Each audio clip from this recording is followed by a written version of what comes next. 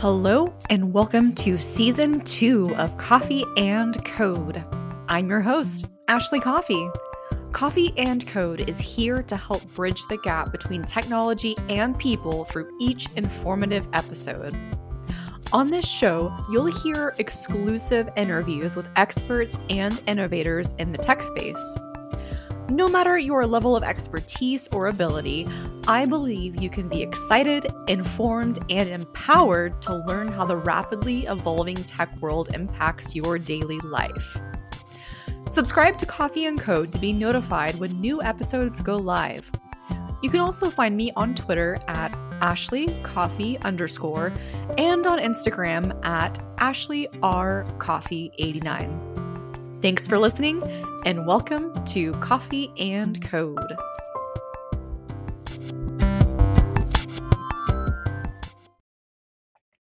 Hello, and welcome to another episode of Coffee and Code. I'm excited to have some awesome guests on the show with me today. We've got Robin Mulder from a 3 Pound XR. We have Dr. Anissa Guzman from the Tucson Medical Center.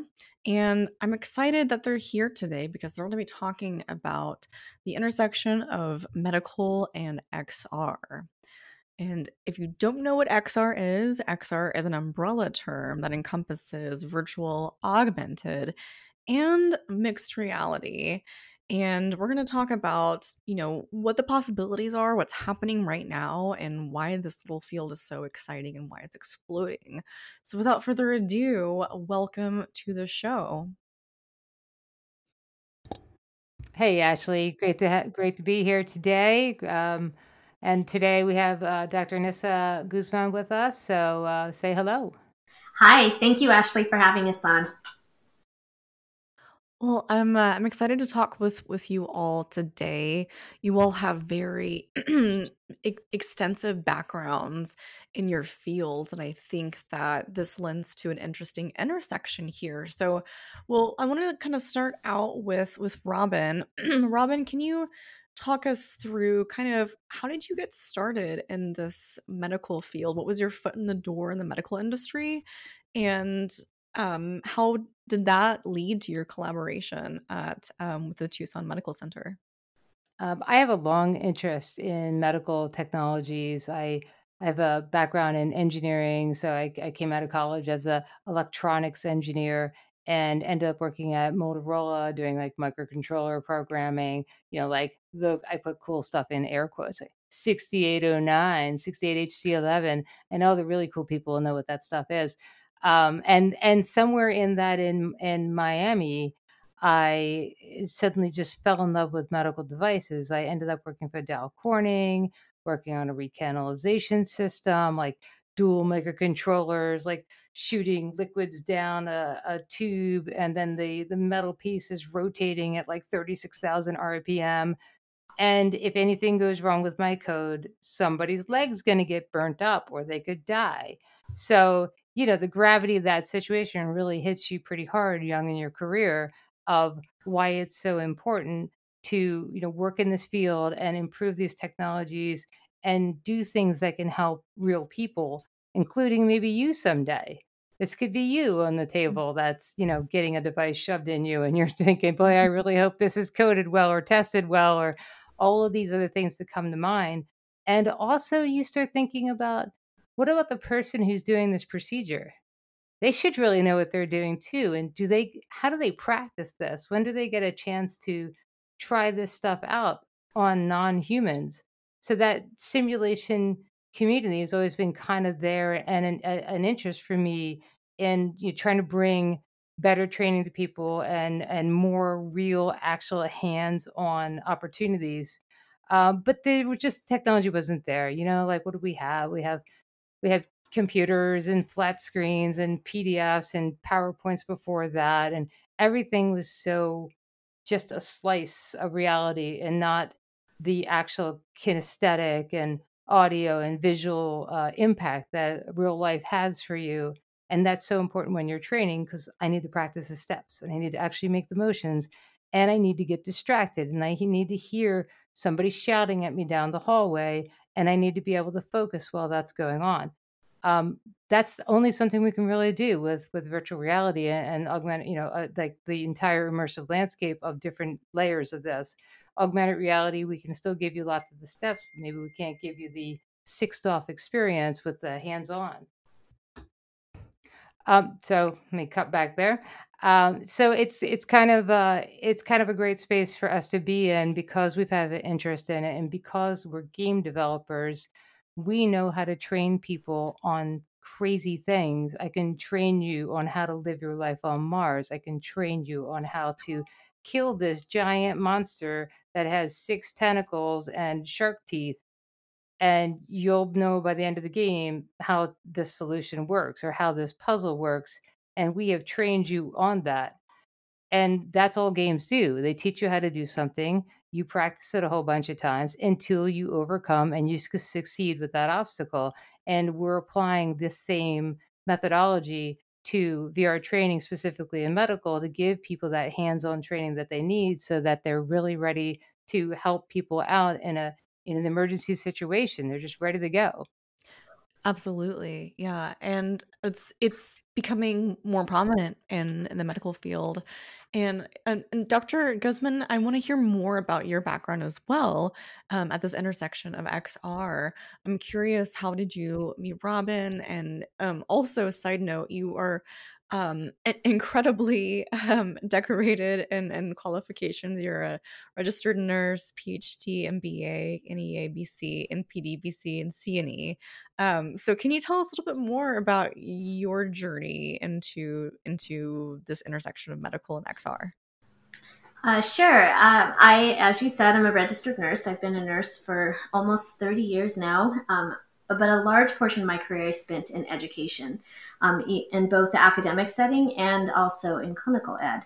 I really became more interested in this first off with simulation. That became pretty popular in healthcare, specifically nursing and medicine, and have worked in numerous programs where we developed simulation scenarios and used that to help teach our nursing teams. That takes a lot of work. It takes a lot of resource. You have to have the people to help set that up, take it down, manage the mannequins. And so have really been sort of keeping an eye on what else is going on in healthcare.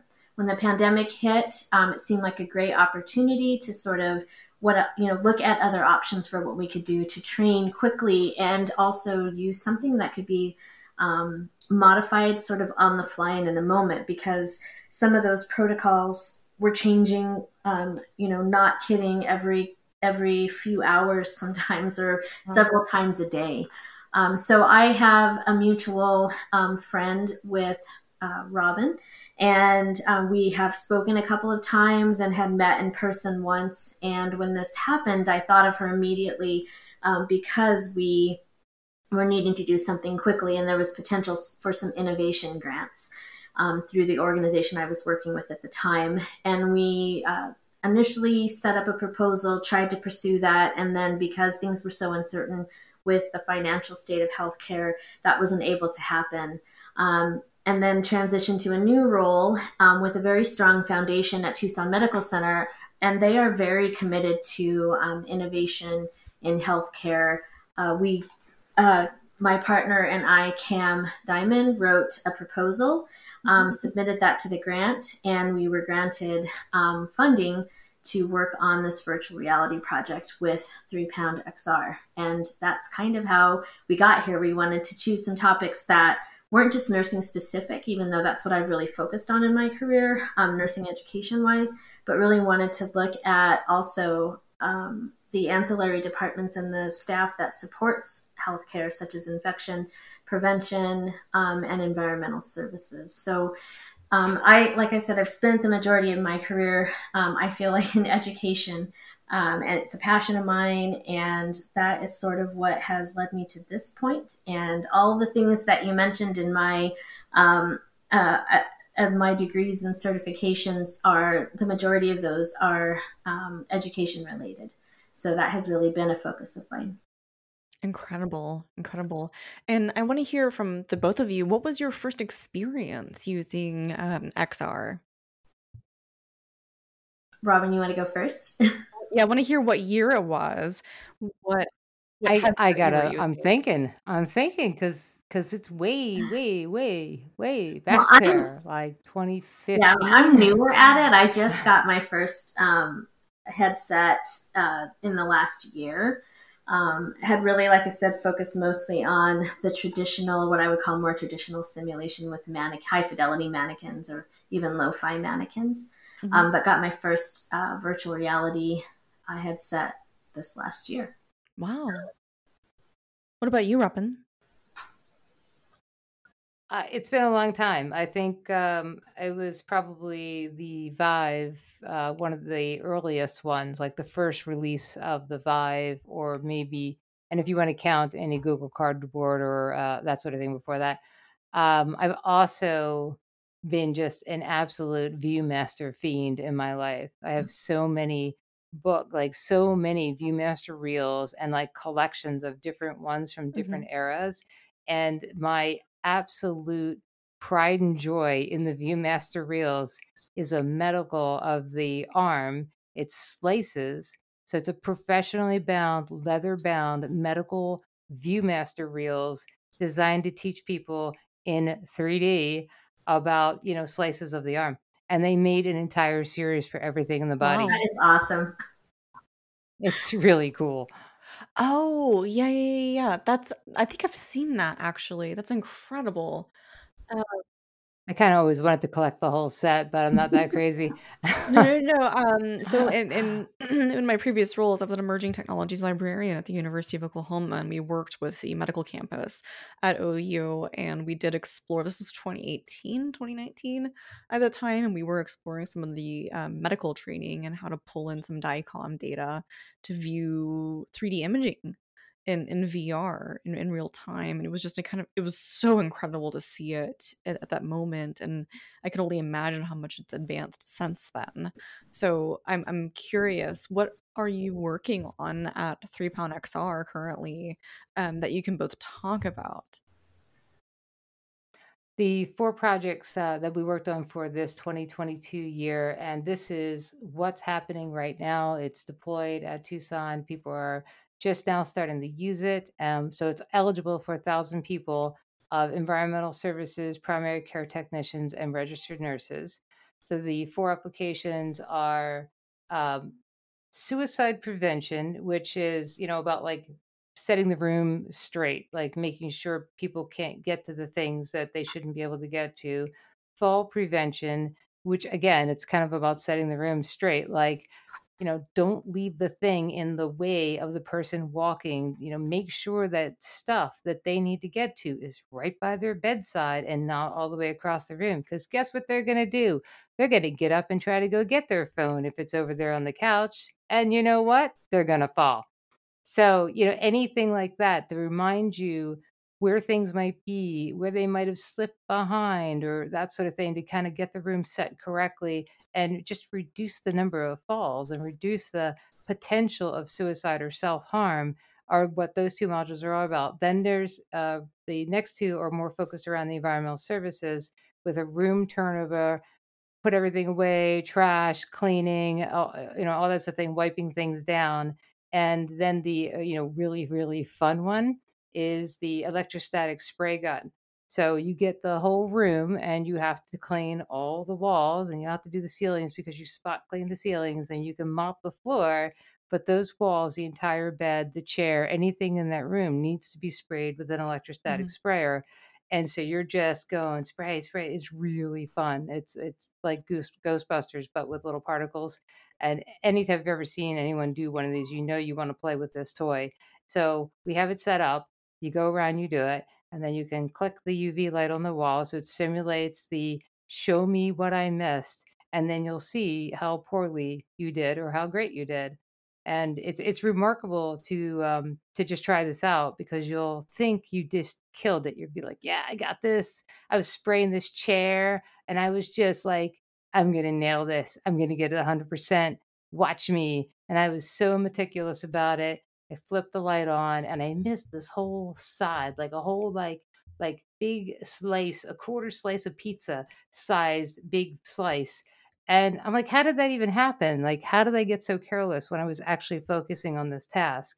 And those are those moments where you realize that this is really going to be helpful. It's really going to like get people to practice and do the right thing and not just get careless when they're waving their arms around or like not looking under the bed, missing things under the And bed. it's very important because all of these topics are relevant to healthcare today. We're in healthcare held to specific standards from regulatory and accreditation bodies such as the Joint Commission that really look to prevent or to improve patient safety and provide the highest quality of care for our patients.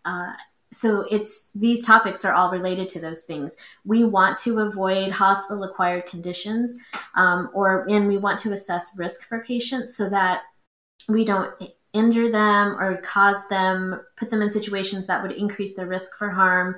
Also, to do anything that would keep them in the hospital longer instead of getting home or to their environment where they can heal and continue to improve. Also important for us in healthcare related to these topics is value-based purchasing, where we are, as healthcare organizations, reimbursed on whether or not, what kind of care we provided to that patient. If a patient gets something like Clostridium difficile, which is the electromagnetic spray scenario, is trying to clean that room so that there's no trace of C. diff. That's what we call that for short. There's no trace left in that room because it can be spread from patient to patient, and we want to avoid that at all costs. So those things, if a patient gets that, it impacts the reimbursement a hospital can get for payment during that hospitalization. So these are all the patient safety piece is huge, the quality of care piece is huge, and then the financial repercussions if we aren't doing what we need to be doing to keep patients safe and providing them the highest quality of care. So they're relevant, again, to everybody. This isn't just at Tucson Medical Center, which is really why we wanted to tackle these topics to start, because it resonates with everybody. Wow, that's incredible. Yes. And I'm really curious about the data points here. So, in traditional clinical practice, you have your assessments. So, are you doing assessments that are hybrid into traditional, or what kind of assessments are you doing before and after? And how are you interweaving some of the data that comes out of the input from the user into those assessments? So right now we're very early in the research study phases. We're still working out protocol and things like that. The goal would be, though, that we would be able to see how they perform. At least we're going to give them 2 opportunities and to see if there's an improvement in their performance after some discussion and giving them a chance to sort of learn what, for instance, with the suicide risk assessment and prevent, the safety mechanism of that, to ensure that they catch all the things they need to catch to keep the patient safe. So once we don't have any way to connect that with our electronic medical record or anything like that. It's more of really just tracking their performance overall, and then continuing to monitor that. I believe that virtual reality will help to sort of hardwire those practices in a way that we haven't been able to do simply through discussion or more passive teaching strategy, like lecture, or even just giving them a chance to sort of maybe do a modified simulation in a patient room or in a simulation room. So it's sort of, we'll know more with the research study, kind of how the impact the virtual reality scenarios will have on their performance. And then we'll hope to see that translated to actual clinical practice by looking at rates of occurrence. You could look at, completion of the suicide risk assessment form. The Columbia scale is what we use at Tucson Med, and the Morse-Fall scale, to see if we've had any improvement of completion, and even to look to see, is there a correlation between those that attend and complete the virtual reality, and maybe are they better at doing assessments on their patients? Wow, that is incredible. And I could see that being a solution that could work at scale nationwide. especially in communities that maybe don't have access to traditional training methodology. I mean, studies show that there's a Gartner research report that, VR, people that go through VR for training, it's 80% knowledge retention, compared to a traditional learning environment of being in a Mhm. classroom. So, I mean, the data is showing that people are, you know, really performing well in VR, and that it's providing a safe environment to fail, which is great. You can practice over and over and over. Without any risk or consequence to a patient, which is also one of the biggest selling points for us. For me as a nurse, I know for Cam as well, that we can provide that environment that doesn't have any real impact on patients in the moment.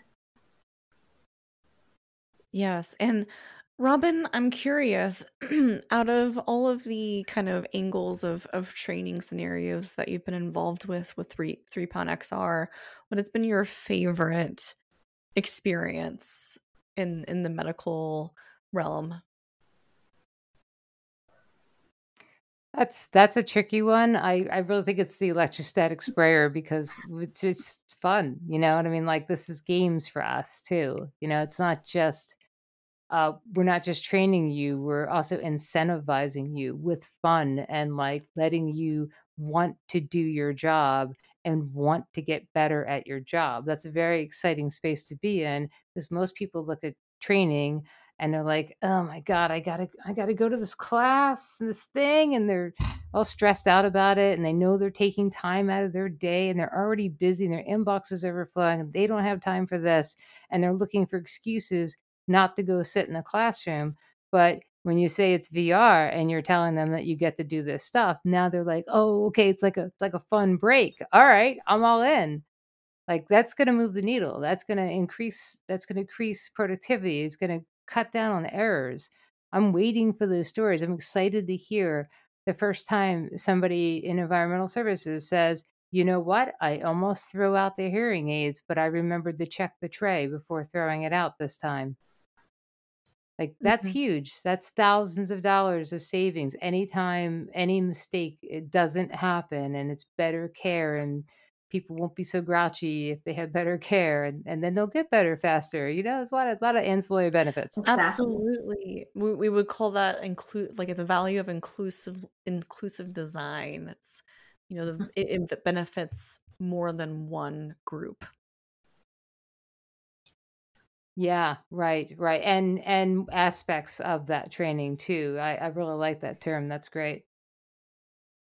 Yeah, we get to do a lot of fun stuff. I'm not gonna lie, my job's pretty friggin' awesome. Like, between doing this type of work and partnering with subject matter expertise like Anissa and Cam, we get to learn so much cool stuff from them. We get to work with really amazing people at Tucson Medical. Everybody is in it to make this industry better and improve processes. That is incredible, and I love it. And then I also get to work on cool games with 3 Pound Games. So I can't lose it at my job right now. It's a great work balance. I love that, and I think that's important, but I wanna hone in on something that you mentioned here. I think it's important whenever people are looking at XR as a solution, no matter what industry, it's important to make sure it's a meaningful solution, not just a, "We're doing it for the sake of doing it." Um, and that's where I think, people like you come in. So I wanted to hone in on the particles that you talked about, the spray, the ESD spray. So I think that's a really practical application of what the potential is of designing an experience in VR, because that is a meaningful and very thoughtful design process. And your background is a little bit in engineering and sound, and you're actually an Oculus Launchpad recipient in 2019, with Vault of Stars that'll be coming out in Quest in 2022.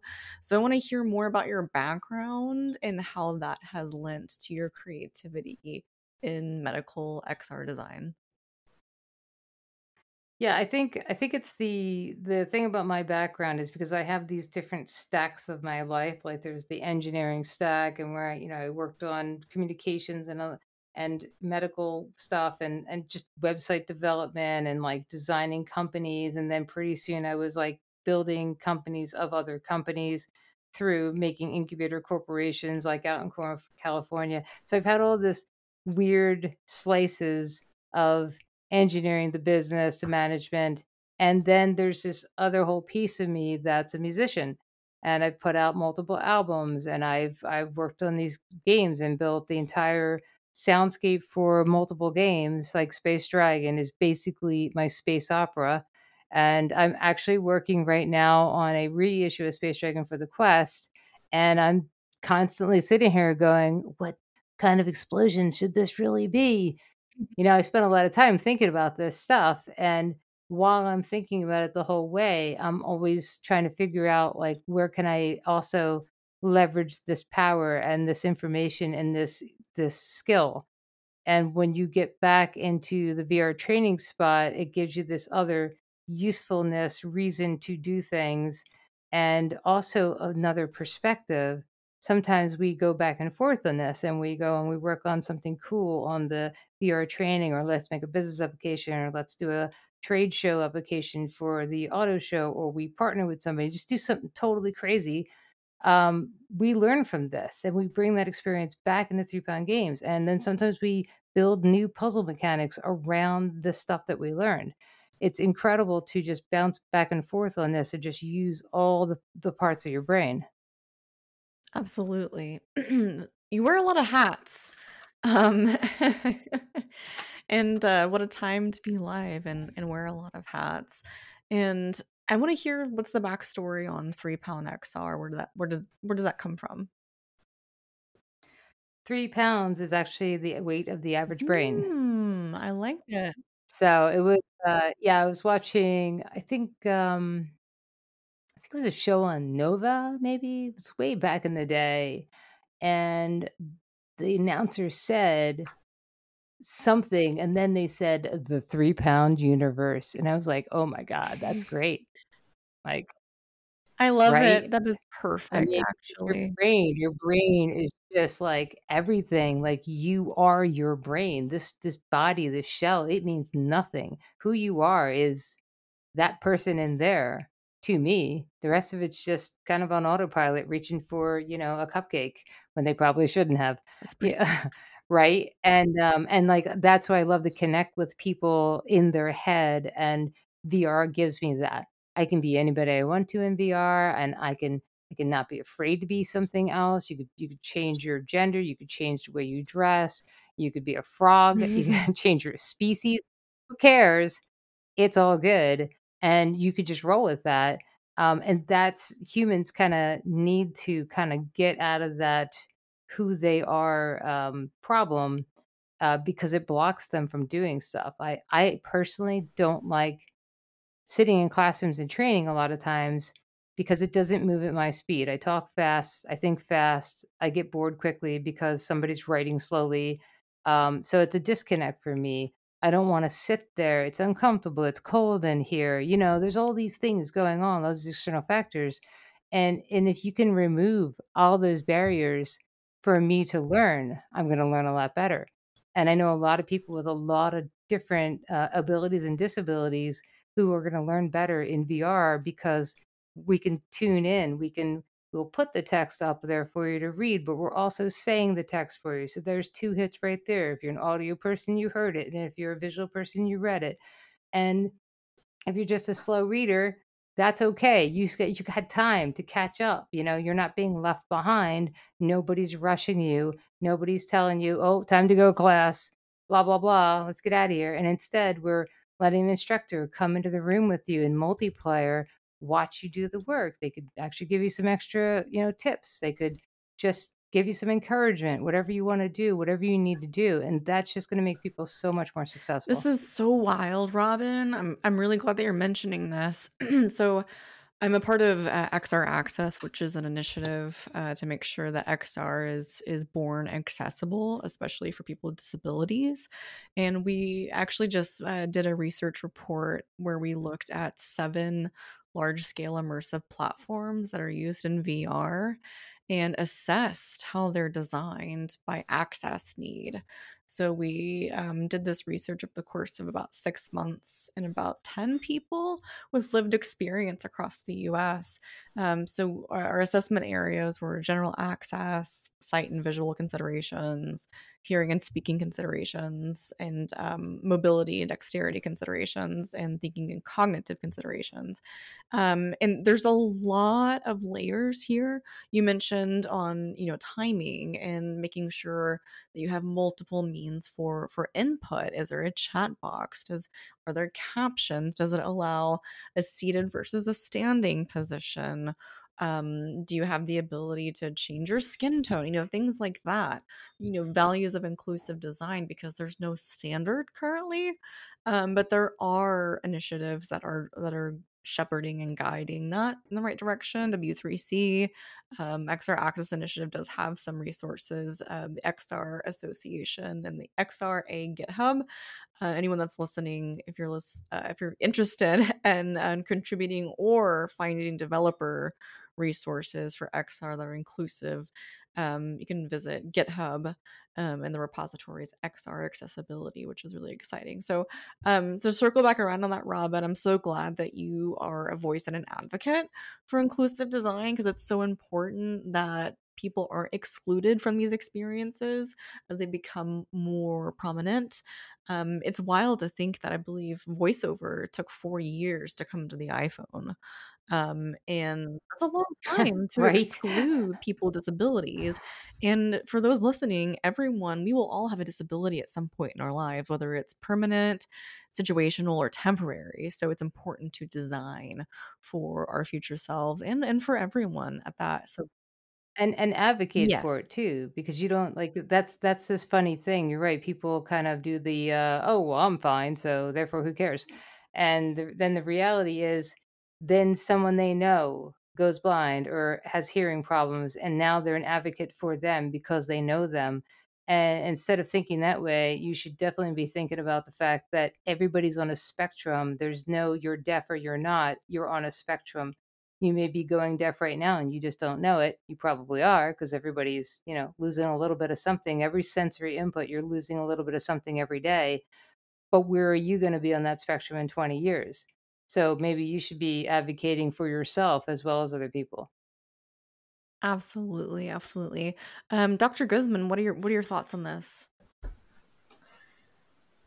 I'm sorry, about the use of this for different groups, specifically those with disabilities or from different backgrounds. Is that what you're asking me specifically? Yeah, I'm curious, what are your thoughts on this practical application and how it supports more groups, especially those with disabilities, and how important it is to make sure they're inclusively designed so that people aren't excluded from these experiences in 3D.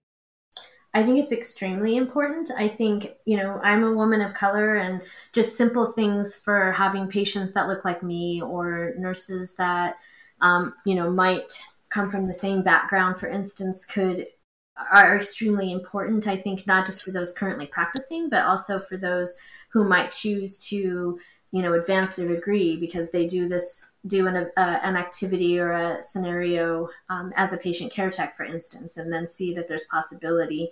I think also to be able to help, when I think about this from like a diversity or equity kind of standpoint, the ability to help people work through difficult situations or scenarios where maybe culture or ethnicity is impacting or influencing the experience, and having that opportunity to work through that with coaching and guidance and direction in a safe space where you can make mistakes and not maybe have, again, these big consequences to patients, but to be able to talk about it, work through any uncertainties or, maybe not knowing what to do, this would allow that safe space to have that. So I think it's extremely important. I talked about race and ethnicity, but I think it's important for other topics of diversity, hearing and impairment, also LGBTQ plus patient scenarios. All of those things are especially important in today's society as we're trying to work things out and figure out what we need to do as healthcare providers to provide a safe and high quality care experience for everybody. Absolutely. Multiply marginalized populations. We have to also make sure that that is a very, very important element of everything that we're looking at in rebuilding from the pandemic. So I'm curious if people that are listening want to hear more or find some resources to learn more about what you're doing at 3 Pound XR with this project, where can they go to find more information? You can go to our website, 3poundxr.com. We also have LinkedIn, of course, and we can put some links in for that and a link tree. And we will be publishing the research study. So when Anissa we complete the study, there'll be 200 people. Actually, you know what, Anissa, you should talk about the study. This is kind of it's your bag. As I kind of said earlier, we're still kind of working out the protocol, but the goal or our initial intent is to enroll 200 registered nurses at Tucson Medical Center. We would have them run through the scenarios with the intent, again, to measure performance, and then we'll use another tool or instrument to measure their confidence after completing the activity to see if it influences that in any way. So the goal would be then to publish that. We're trying to do a lot of social media coverage on this. We've been on, local news stations, as Robin mentioned, LinkedIn, Facebook, things like that to get people intrigued. Robin has been to a couple of conferences. You mentioned one earlier, Shunti and Axel, which is a nursing simulation one. AWE, I think, was another one. And we're talking about this all over to try to really gain some interest and demonstrate the value that it brings to healthcare training and education. Yeah, definitely a lot to come on this, and we're going to be working together to commercialize these properties, and so that people can have access to them, and we can deploy them to anybody with the Oculus Quest 2 headset or better, because there's going to be a new headset out any day now. Well, that's not true. Any month now. I'm dreaming. The VR developer dreaming over here. Yeah, and I'm glad that you mentioned AWE. So actually, we both spoke at that conference. So I will link both of our talks in the show notes here. So if listeners want to listen in or watch those videos, all they have to do is just register on AWE Live for free, and you can watch those videos. I believe they're on the YouTube as well, but I'll find them and link them. But yeah, very important information. Well, this has been a fabulous conversation, and I appreciate both of your time. Is there anything else that you would like to leave us with before we depart?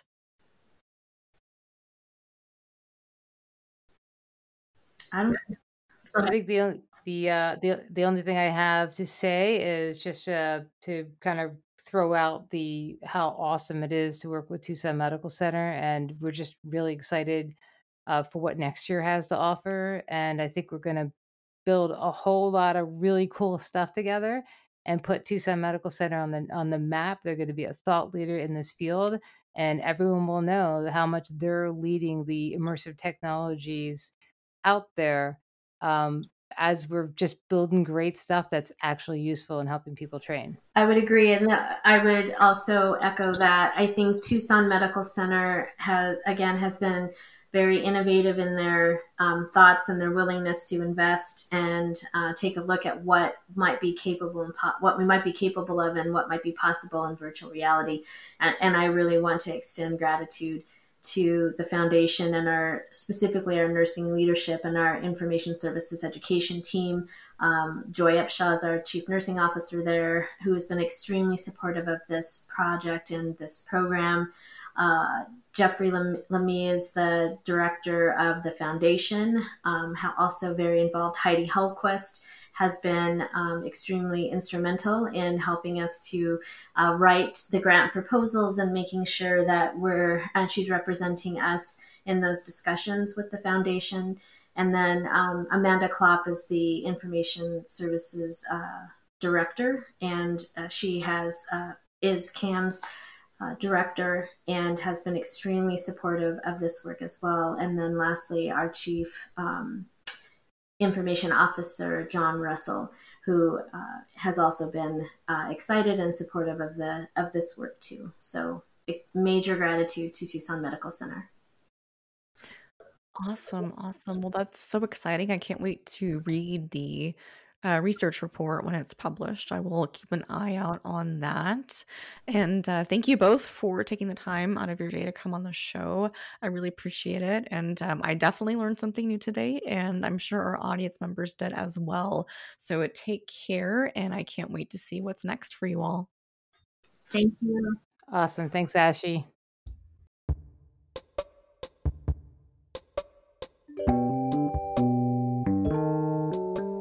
If you enjoyed today's episode of Coffee and Code, share it with a friend. You can also support this podcast by leaving a rate and review on Apple Podcasts, and you can also share it on social media.